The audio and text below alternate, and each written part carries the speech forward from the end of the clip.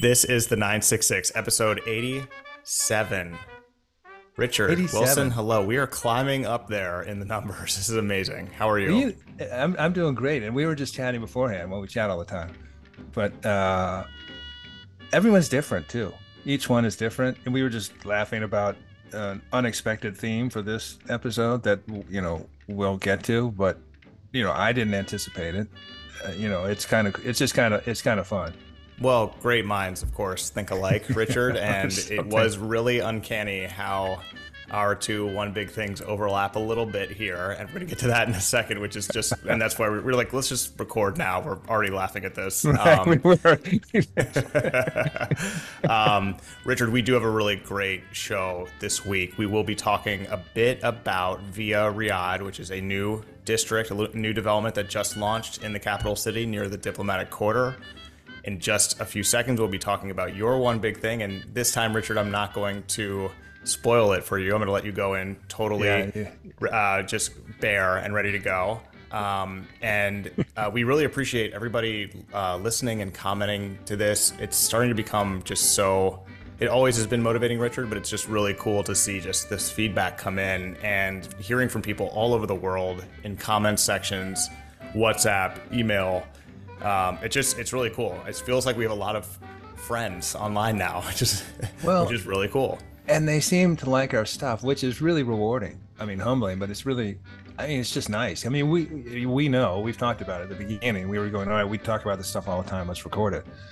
And I think we didn't have expectations. So it's nice that it plays beyond you and me, because you and I think we think we're, it's interesting stuff. But it has been really rewarding. And thank you to our listeners. Yes, thank you to them. And actually, some of the feedback we've gotten, I want to read a little bit. We did a segment last week on the Lucid and Lucid's disappointing earnings. A comment from Vicky Kennel.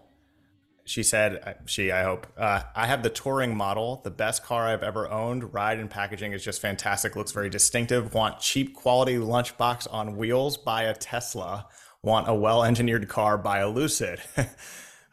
We don't necessarily agree or disagree with any of the comments we get. Just nice to hear the feedback and nice to see people engaged. We got another really great one from Trimex Richard as well, just talking about how interesting it will be to see successful integration with the EV supply chain and KSA. Trimex is really smart, so we appreciate him tuning in and commenting. Another one from Steve Nelson. I mean, this is all Lucid related because this one generated a lot of feedback. First rule of business is to have profitable sales. So far, Lucid has not shown any path to profitability. Their U.S. factory is here outside of Tucson, Arizona, showing thousands of unsold cars in the parking lot. Points to a demand problem, and now building another factory. Gonna, shoulda, woulda, make even more models is not a plan. Okay, so we're getting them from both sides here. We have Vicky, who loves Lucids. We have Steven, who lives near a big Lucid parking lot. But we love the feedback, and this type of engagement really makes this a cool forum. So we appreciate it from everybody. It is useful, and that Lucid dive was instructive. Tesla's killing it, obviously, but Lucid's losing at this juncture something like $200,000 on each car it sells. And that's not as Steve Nelson points out, that's not a winning formula. Now it's sort of it's a path that's been trodden by and many other corporations, including EVs before, Tesla included, where it's you lose initially. But yeah, they need to, they're obviously hoping for it to tick over, gain some efficiencies, and start making money on each car instead of losing money on each car. Mm-hmm. The cars are sweet, though. They are really cool. Oh, I don't know about calling Tesla a lunchbox on wheels. Those Teslas are pretty nice, but Lucid is also really nice. And as we discussed a few weeks ago, Richard got to drive one and managed to not crash it, which is also really cool. Good job, Richard.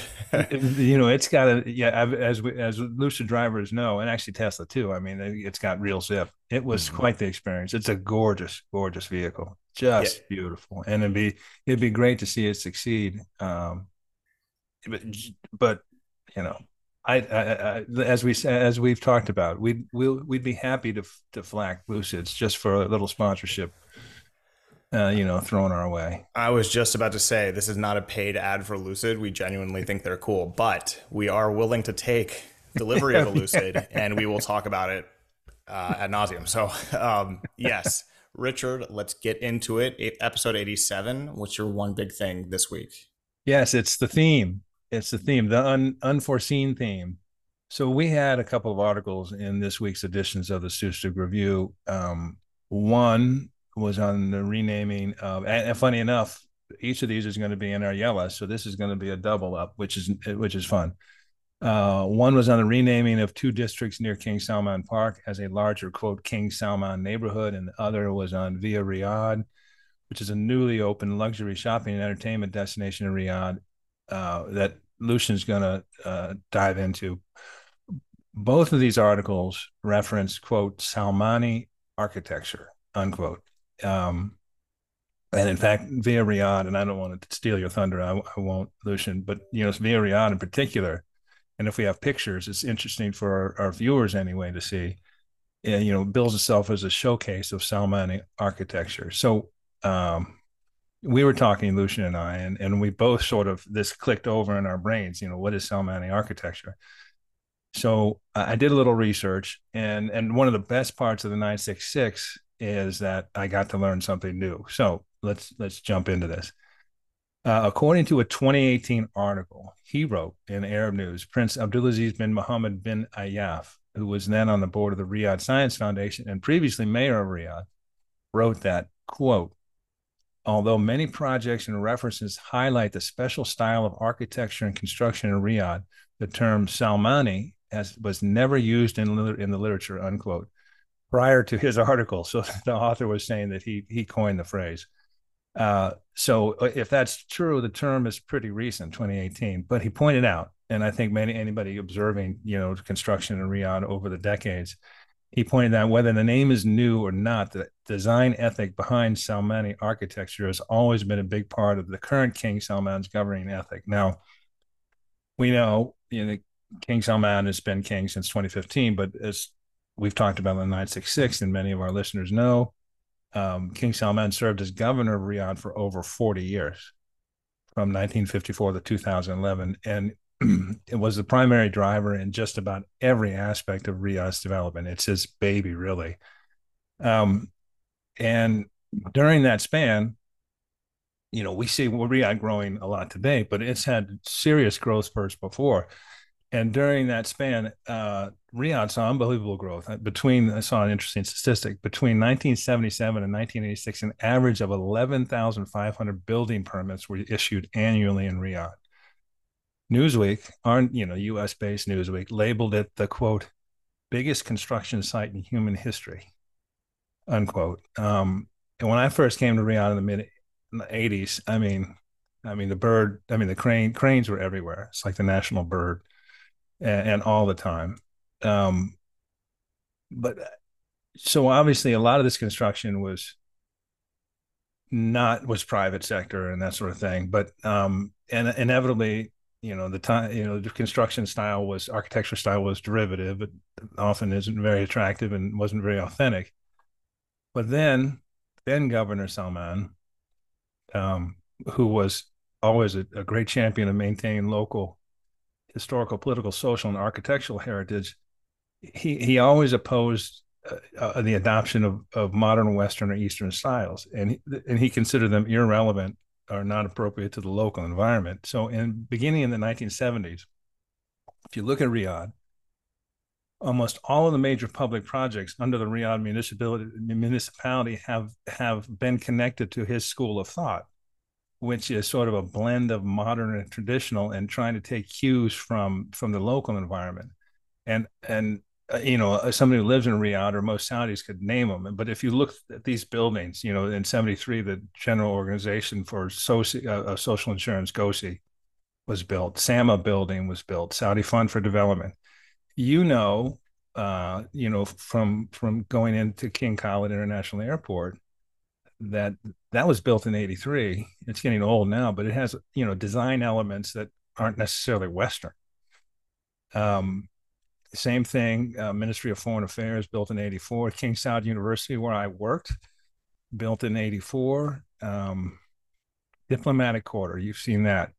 These are all distinctive architectural designs that sort of mix modern and traditional.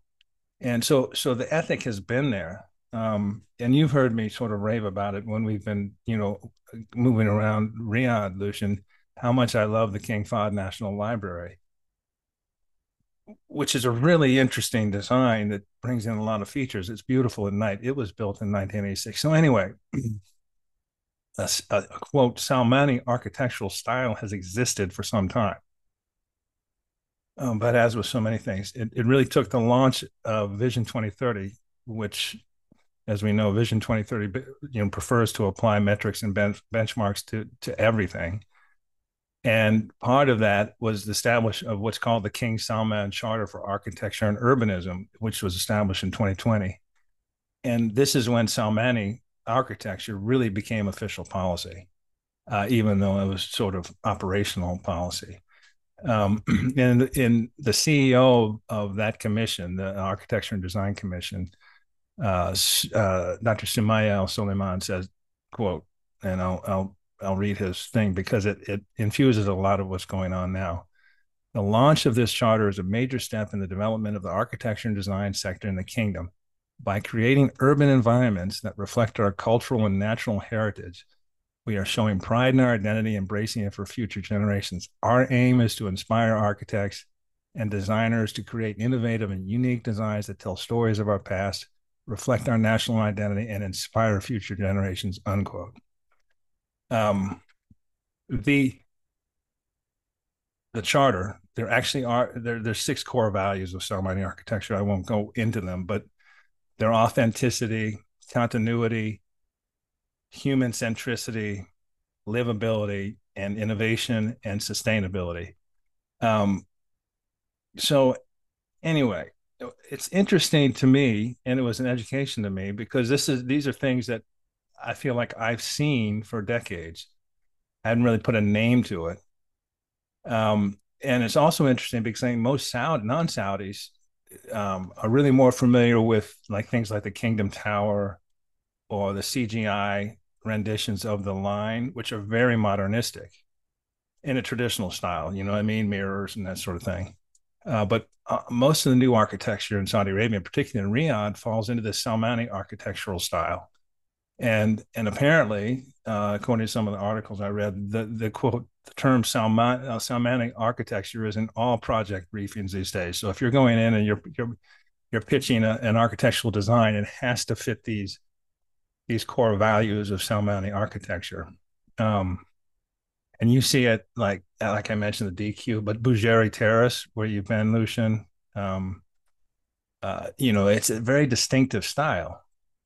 So anyway, I want to circle back to it, but essentially, if you've been in Riyadh and you thought that some of the architecture was unique and something that you hadn't seen before, it is, and it's intentional. I mean, it's Salmani architecture, and I find it very interesting to put a name to it because, as I said, you sense that it was a specific design and type and genre. And I like a lot of it. But and as I did this one big thing, it sort of occurred to me why I like it. And I'll come back to that, Lucian. I'll let you weigh in since Salmani architecture is the theme of the day. Well, Richard, that first of all, that's one of my favorite one big things that you've done because it was complete. Well, just to say, because it's, both of us, it's weird. We both saw the word recently used and it sort of stood out as like, I haven't really seen that word before, but it kind of immediately made sense as to what it was. It was the design of Riyadh, and it was the design of Saudi Arabia, sort of an authentic Saudi identity and a visual association with new construction and new things being built. And actually, as we'll talk about later in the episode, the refurbishment of old neighborhoods now in Riyadh will start to sort of get this. You see this too, and you mentioned a lot of the places where this is going, and you see this on the side of the roads at intersections or roundabouts, I guess, or I don't know how they do it with like the circles or whatever, but like you can see that they're building this style of landscaping next to highways. And a lot of it includes things that are, like plants that will definitely not die in the sun in the summer, but, look good in the winter. And some of them even flower. We were both there in March, Richard, and it was really cool to see how many flowers there were coming Yeah. out. It was like a Yeah. spring for Riyadh, which is really cool. Um, this is just so good, and I would have looked over this and glanced over this, and had you not done this one big thing, Richard, I would have just assumed that it was just a new name on kind of a general idea of architecture. And then when you told me it was going to be your one big thing, I was like, oh, whoa, so it's like a thing. It's a big thing, and it's actually five things. It's five sort of rules that govern the identity of it. It just is really cool. And as you were talking, Richard, I was thinking too, like this, what stands out about this architecture is that it looks and feels like Riyadh, right? But it wouldn't fit in Washington, D.C. or New York City. If you were to have this in other locations in the world, it would really stand out and be sort of like, whoa, what is that? It's a sort of sand colored building. But in Riyadh, it sort of blends in. It's like the identity. Mm-hmm. And I just think that that's really cool. I mean, if you think about what the identity design of any US city is, there isn't really any one thing. There isn't a theme. Like Washington, D.C., founded fairly late as far as US cities go on the East Coast.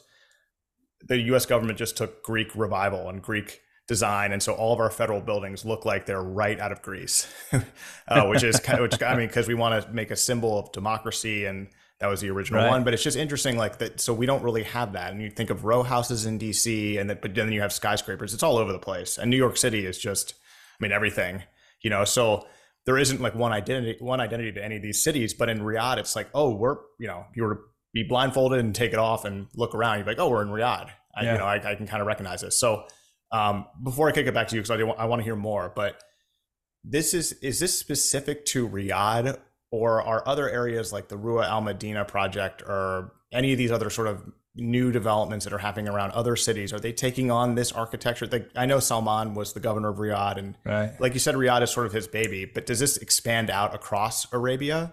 And actually, this is interesting. I think in Vision 2030, since it's so comprehensive, yes.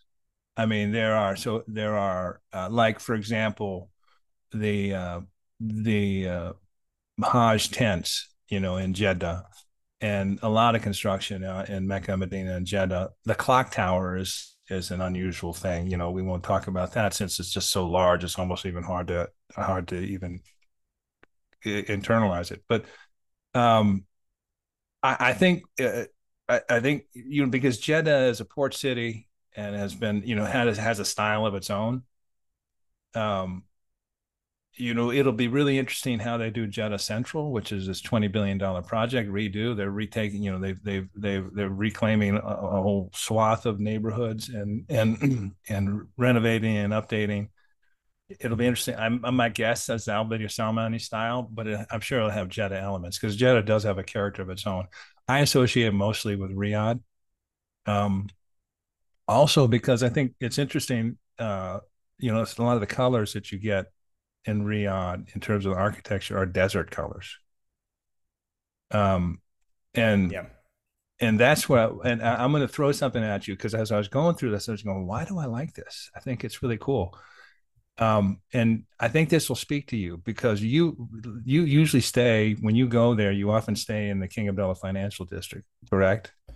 Yeah, next to it, or the Riyadh Digital City. All right, that's another one. That's another one. Mm-hmm. All right, so I was looking at this and I'm going, what's distinctive about this? And by the way, I'm a layman. Obviously, we're both laymen. We don't know what we're talking about. And so experts in the field would have, smoked this out years ago. Al Daiwan, our architecture guest from a few months ago, is rolling her eyes, being like, you guys are just discovering this? Yeah. You should have me back on the show. But two things. Mashrabiyah. All right, so Mashrabiyah. And this is the intricate, usually wood, lattice work or designs that you see, Damascus, Cairo, Jeddah, Al Balad area is famous for its Mashrabiyah, and these were screens and coverings and that sort of thing that would, many purposes. One, it would manage the heat, it would deflect the sunlight, it would provide privacy, and it's beautiful. Hmm. And if you look at you like the KFD, almost every big building in Saudi, especially recently, has some sort of cladding or exterior surface that is a design feature, and to me it's a take on Mashrabiyah to me. So next time you look at the KFD and all those buildings, you'll see there's the main building, but then there's cladding on it that essentially acts like Mashrabiyah. It deflects the sun, but it's a really interesting design feature, and I think that's distinctive to the Salmani um, architecture. And this is just me talking, Hmm. and I like it. The other thing is in Islam, the certainly the religion as it's founded is that the only Allah is capable of depicting humans. So Muslim artists didn't weren't depictions of humans or animals, and they really gravitated to geometric designs and specifically Islamic tiles. And you think about some of the stuff we think is really cool, caps arc. You and I both toured with our good friend Jacob Mum the metro station at KAFD, which will open shortly, and Bechtel was head of that consortium. That's all tiles. Hmm. It's all amazingly intricate design tiles, and it's that diamond triangular. That's a diamond shape essentially that in a infinite variety of shapes and colors, and it creates a really distinctive design. And so when I'm looking at this, I'm going, God, I see so much of this.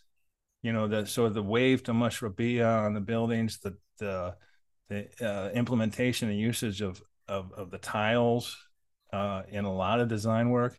I think it's beautiful, and I do think you see it a lot around Riyadh. It's distinctive. And Richard, the other one you mentioned earlier in your one big thing is the library has that as well, which is Yeah, really, really cool. yeah. Um, and that's just such an amazing building right on Al Olia Street there. And it's so big. And it's just beautiful. And you look at that and you go, all right, that's futuristic, but really it's a take on Mushrabiyah. Hmm. And it's a take on the repeating dynamics and of tiles and Islamic. It's just a really organic and striking building. And like I said, it's gorgeous at night. And I couldn't figure it out. This is really weird, and this is more than people want to know. But so I'm in Riyadh, and you've been there, and I'm going. I kept going by this one building. I'm going. I really like that building. It speaks to me, and I go by it during the day, and I think that's really cool and authentic. I go by it during the night. It's gorgeous. It's lit up, and it's the Al Raji Bank headquarters. Hmm. And you Yeah. may not even notice it, but it's all it is it looks just like a tower, but it's got the way it's done, incorporates this textured sand colored pillars, sort of uh the glass is not symmetric all the way up. It sort of swoops up. It's so understated, but it's really gorgeous to me.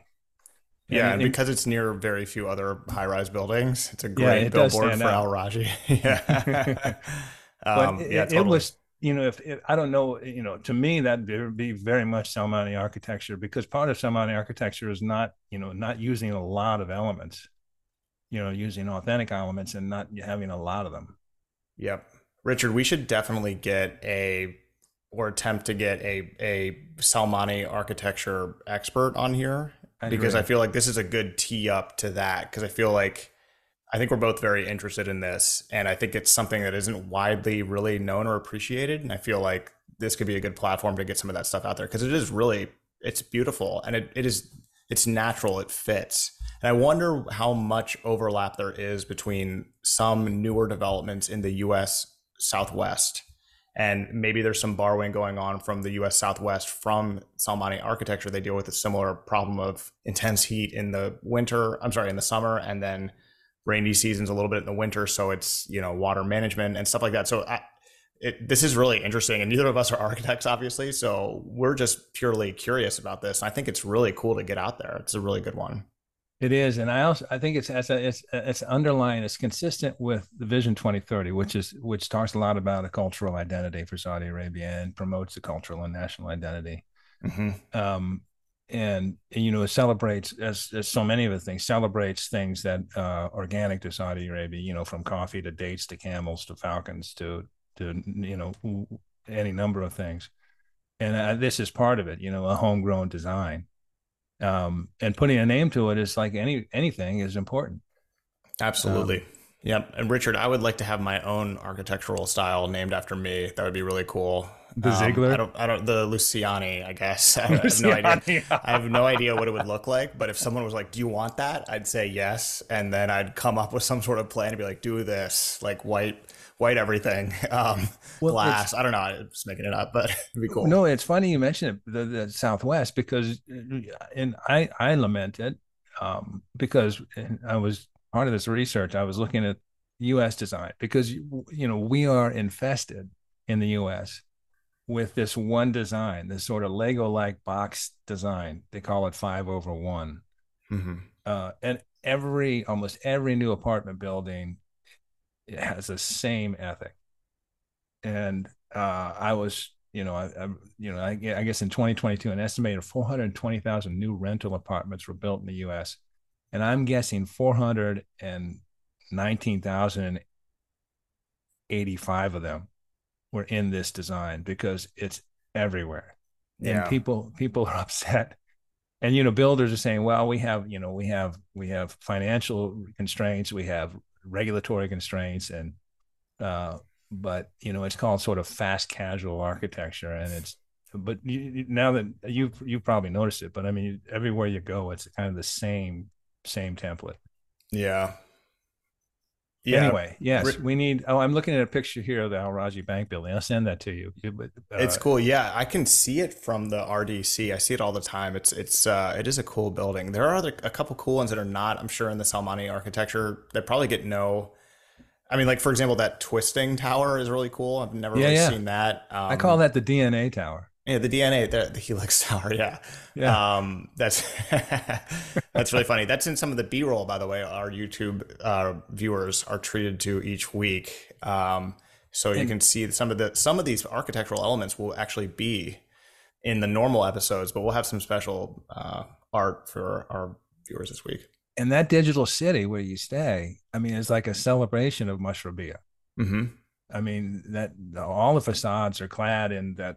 In a design frame, and it's really neat. It's cool to stand in the middle of those four buildings. The PIF is in one, and then there's a couple, there's a couple different. There's four of them, and they're exactly the same. You stand in the middle; they sort of feel like they curve up around you. It's really rad. I mean, it's kind of neat. It's really interesting to be right in, but it's also very hot in the summer. So in the winter, there's a bunch of people out there. In the summer, there's not a lot of people on that sandstone sort of courtyard in the middle because it heats up pretty quick. It's like a solar array, it directs all the... That's right.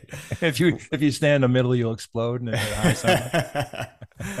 Richard, so we teased it at the beginning of the show. I'm excited. This is my one big thing is very, very well linked in to your one big thing. My one big thing is the opening and launch of Via Riyadh, which is a new entertainment, retail, and hospitality district in the capital city, which is, as we know now, and for those of you who just listened to the last segment, if you're just listening to this segment, listen to the segment on Salmani Architecture, part of this episode as well. But this is done in the Salmani style, and it's sort of, Richard, sort of like this is now, as the most recently launched piece of architecture and design in this style, is now the sort of front and center of what this architecture is like. So when I said I was going to do this as my one big thing, you were like, that's basically almost my one big thing. And we were like, well, let's overlap it. So this is a new kind of entertainment, retail, and hospitality district right near the diplomatic quarter in Riyadh. It's in the Salmani architecture style. Quote, Via Riyadh was designed to work in perfect harmony with the local identity of the capital, preserving the unique identity of the city.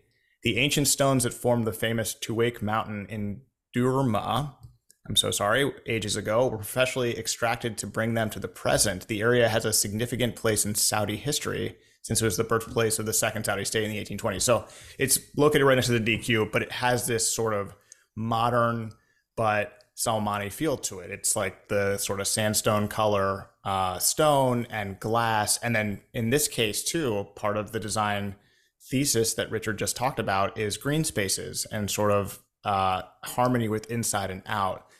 And as we just discussed, that's actually planned. That's part of the design and now sort of part of the rules of this style of architecture. And Richard, it will be interesting. There will probably be some sort of spin-offs of this. Now that this is getting established, there will be, well, this is Neo Salmani, and it's kind of cool. Once you establish something, then it gets its own legs. So at a glance, just looking at the new Via Riyadh from the outside, it's cool. It's beautiful looking. It was built in 20 months, which is kind of amazing for something so big. So that is fast. The development covers an area of 1.5 million square meters. The shopping mall has a gross leasable area. Is it leasable? Leasable. I think leasable. Leasable area of 600,000 square meters. And it has a cinema with 12 screens, which would have been unheard of about 5 years ago. And so it's much of the design and the interior design of some of these luxury brands and cafes that are located in Via was done by Sud Architects. And I think that's a French architecture company, but the district is also home to Riyadh's first St. Regis Hotel, which will have 200 rooms. I don't think this is totally complete yet, Richard. I tried right before the show to book a room for next week just to see if they're available and to see what they'll look like. And I don't think the website is quite done. It was slated to be done in 2020, but that's coming, and that'll enter Riyadh's 5-star hotel mix. The restaurants, let's talk about food, should be pretty nice. Wolfgang Puck brought his Los Angeles restaurant Spago to Via Riyadh, which is now open. The stars are really coming out. I'll come back to food in a second. The stars are really coming out to promote this, Richard. We had Ahmed Al-Khatib, Minister of Tourism, tweet late last week that Lionel Messi and his family treated themselves to a delightful selection of international cuisine and luxurious shopping experience at Via Riyadh. A video promotion featuring Modern Family star Sofia Vergara was unveiled ahead of the opening. So there's like a promo video for this with her in it. Did you see that?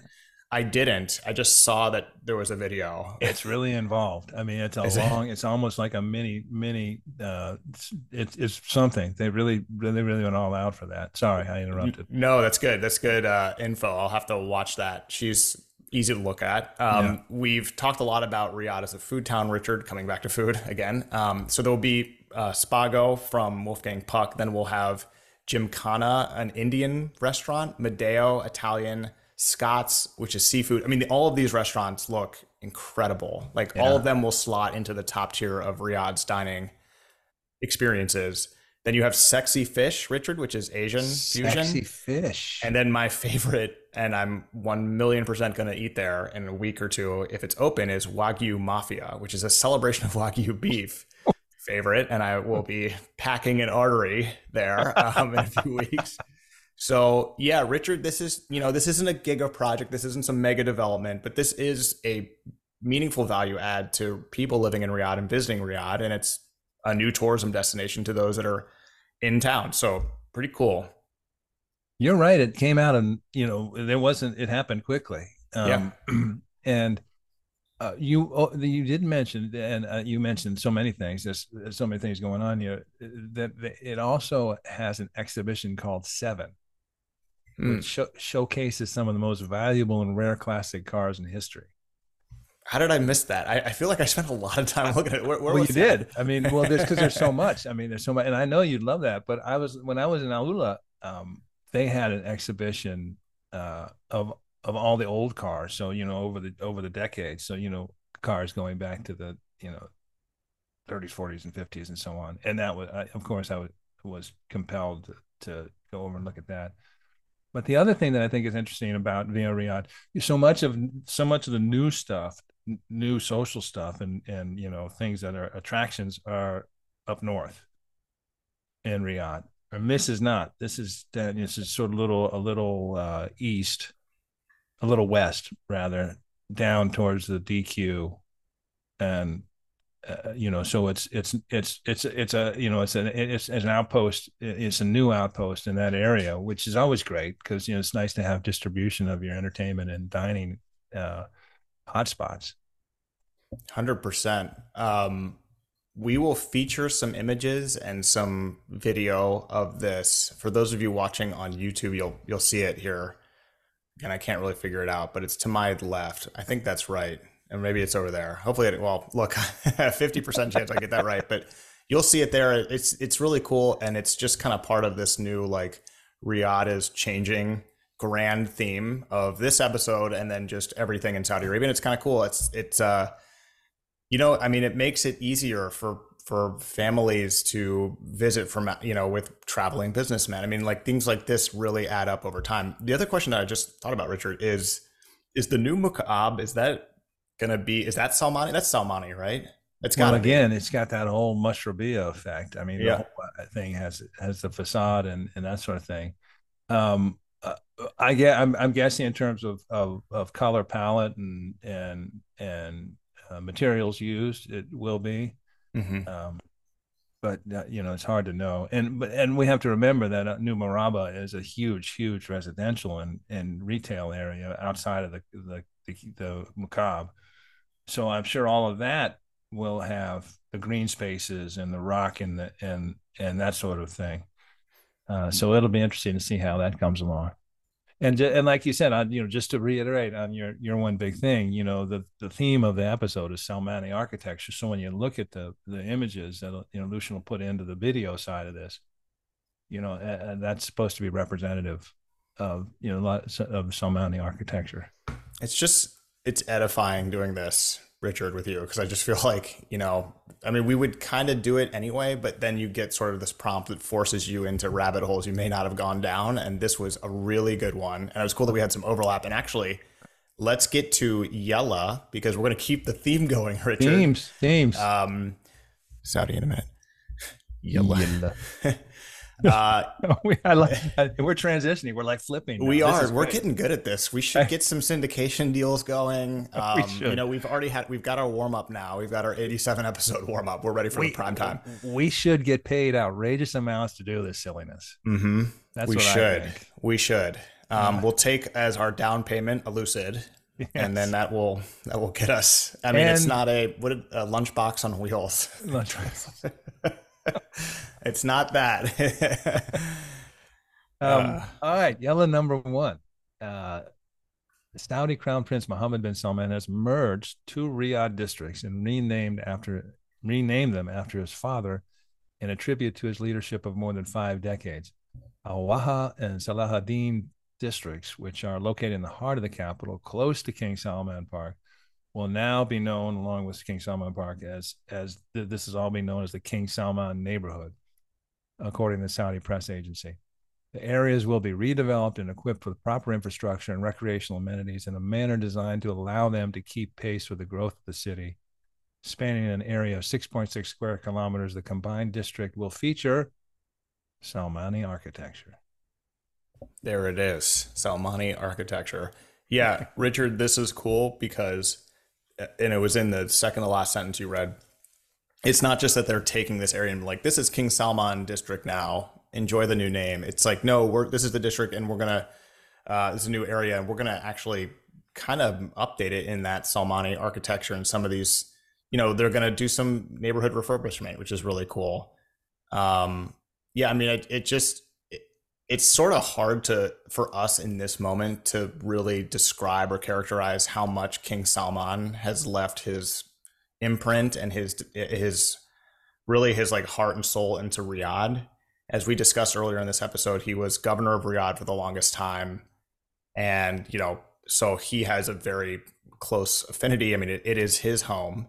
And so it's going to take decades for that to be really appreciated and understood, because I mean, it's undeniable what is happening in Riyadh, and especially since he took over as king in 2016.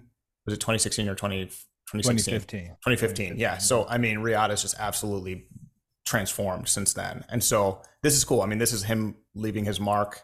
and his name on this city. It's actually really cool. And it was his son, Crown Prince Mohammed bin Salman, who did it. But it just, yeah, I mean, this is appropriate. It's sort of like he's done so much for that city, so it's just really cool to see. This makes me very happy because you will recall this. Nobody else will because we didn't have any listeners at the time. One of my very first riffs on the 966 was the seminal role, the pivotal role, the sort of, you know, unavoidably important role that King Salman has played in Saudi history. And you may recall that I talked about how this was a guy who grew up governing within a certain paradigm and with certain structures and blew them all up because he thought it was needed for the good the good of the country. And it was a brave move. It was something that he has he thought about for years. And interestingly enough, so much of what he did as king was based on his experiences as governor of Riyadh for 40 plus years. So he took all that expertise and experience and is a bright, thoughtful person, and he's the one. This is the guy that made Vision 2030, and everyone talks about Mohammed bin Salman, but King Salman is the trigger. The creator is the one who put all this in place and set it in motion. Mm-hmm. And I love seeing things like King Salman Park, the largest public park in the world. I love seeing things like, the new airport is going to be King Salman Airport. I don't think he can get enough credit. He's been an extraordinarily important figure in Saudi Arabia. So I think this is all very cool. So cool. Richard Yella, number 2, contract signed for $1.5 billion for NEOM high-speed railway to connect port development of Oxagon and the line. Richard, this was announced right after we did our segment last week on NEOM. And I just sort of wanted to include this because it makes sense to add. This is actually a huge deal. Milan, Italy-based WeBuild and its joint venture partner, Shib Al Jazeera Contracting Company, Sajco, have signed a contract worth $1.5 billion to design and build 57 kilometers, which is 35.4 miles, of a high-speed railway in NEOM along the North Red Sea coast of Saudi Arabia, which will connect Oxagon and the line, according to reports. And if you go to our website, Richard, real quick before you jump in here, go to our website, sustg.com. You'll see we have an image for this. We did some research on this, an image that actually shows where all of these things are. I had to look this up, like where they are located in NEOM, which is a district. That's a great image. Yep. I had not seen it before. It's really good. We'll throw that up here, but right there. But yeah, really cool story. That was a good P1 that you did, as we call it. And I guess just today in the review today, we'll have a note that that port, Oxagon, is now a working port, considered a working port, and they've named it. It was Duba Port. Now they renamed it the Port of NEOM. Oh, cool. So it's it's all little by little. And I didn't, WeBuild apparently has been in Saudi Arabia since 1966. It's been in there for years, and they've done a lot of. It's an Italian firm. Mm-hmm. Done a lot of things elsewhere, but WeBuild's a new name. That was as of like 2014. They were, I can't remember the name, but yeah, they were something else before WeBuild, and then they merged and rebrand. So yeah, and it's, I guess, as you said, it's a joint venture agreement. But these are the everyone that looks at the line and that sort of thing. There's so much other investing needs to be done, like a railroad worth 1.5 billion. So yes, it's good to see all these things are underway and moving ahead. Mm-hmm. Really cool. Number 3, Saudi Arabia hits record 31.81 millimeter average rainfall in April. The Ministry of Environment, Water and Agriculture announced that the average rainfall in various regions of the Kingdom of Saudi Arabia hit an exceptional record of 31.81 millimeters in this April. According to MUA, this is the highest average recorded in 40 years. It is higher than an average of 9.23 millimeters, which it recorded in April 2022. So 31, that's, almost more than 3x. Yeah. Wow. I mean, that's incredible. I mean, that's that's a lot of rain. There was a lot of rain when we were there, Richard, too. So I mean, I assume that March also had it as well. But it's really cool. I mean, that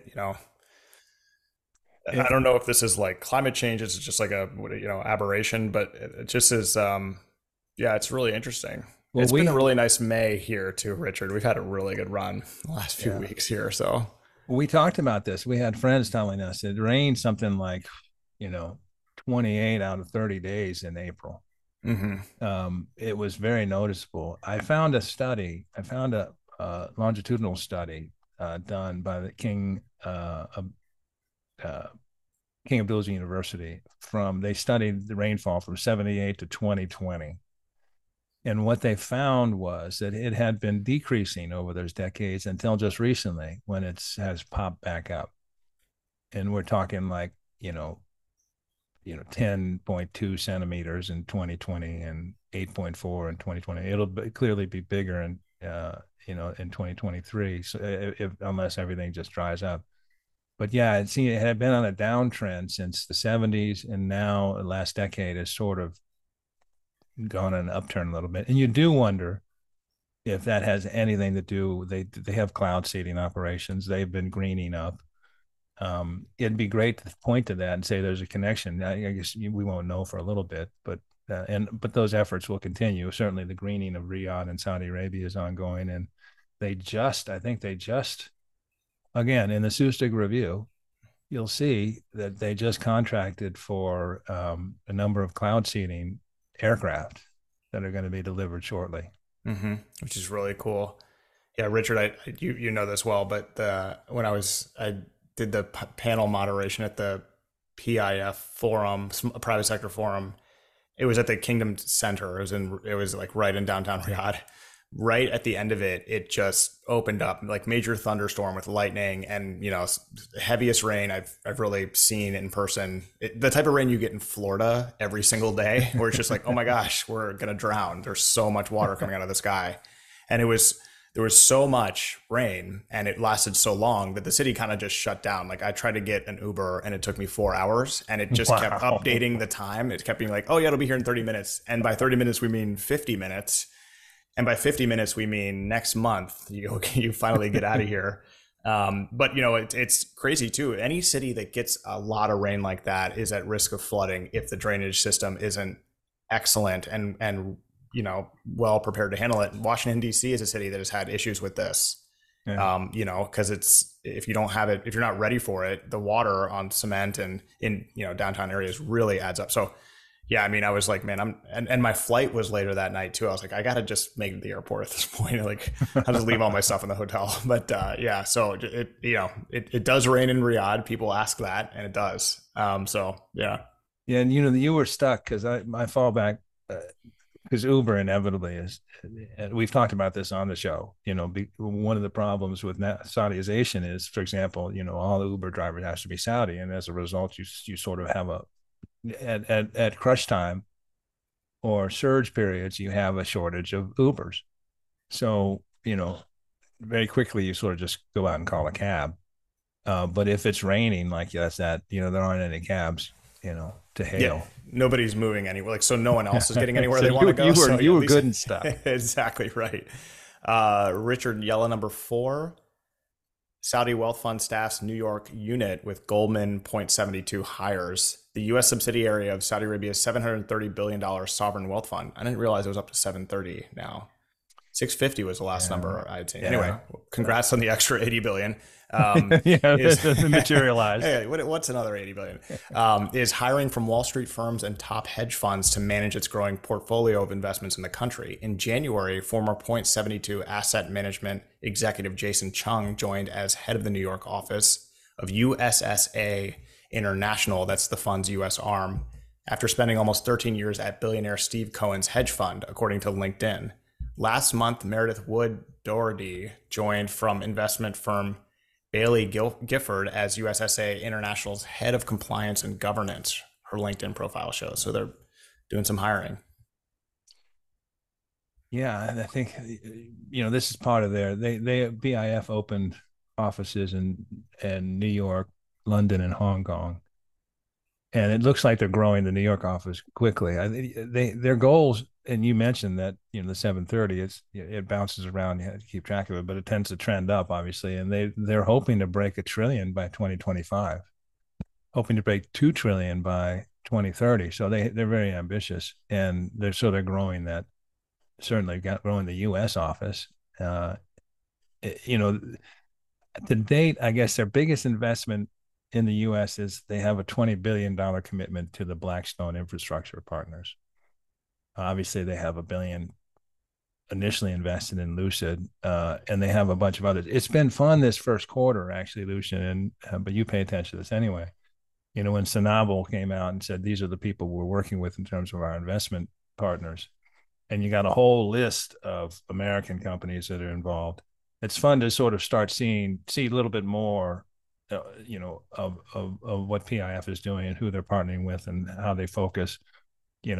Obviously they just, I think it's a Yella today. They just invested a little bit more in EA Electronic Arts. So they're very active, and obviously we know they have tremendously ambitious goals. Absolutely. Yella number 5. Number 5. Ma'aden, Saudi Arabian mining company, has finalized its agreement with Ivanhoe Electric Inc. to purchase 9.9 shares in the company and form a 50-50 joint venture to undertake one of the largest exploration programs ever conducted.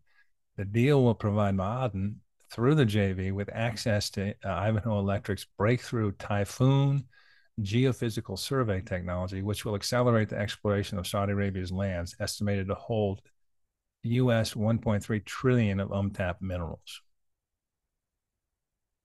Just a lot more activity, Richard, in the mining and mineral sector for Saudi Arabia.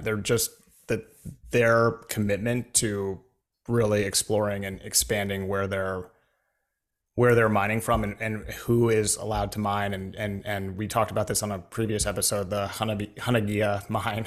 Yes. You got to say it. To use it Hanagia.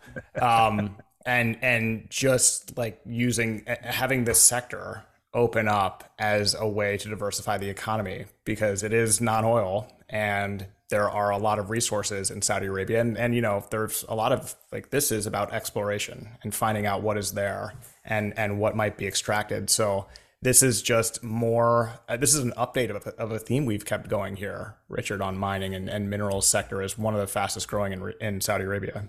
Well, this brings together a number of threads. I think it's a smart investment. I'm sure other people do it, but it's very Vision 2030-ish. And I say that because, all right, mining, we know. Mining is a sector that they really want to develop. It's a key industrial area that they see as a huge profit opportunity, even though they're making money off it anyway. I mean, like they often talk about as a third leg between, oil,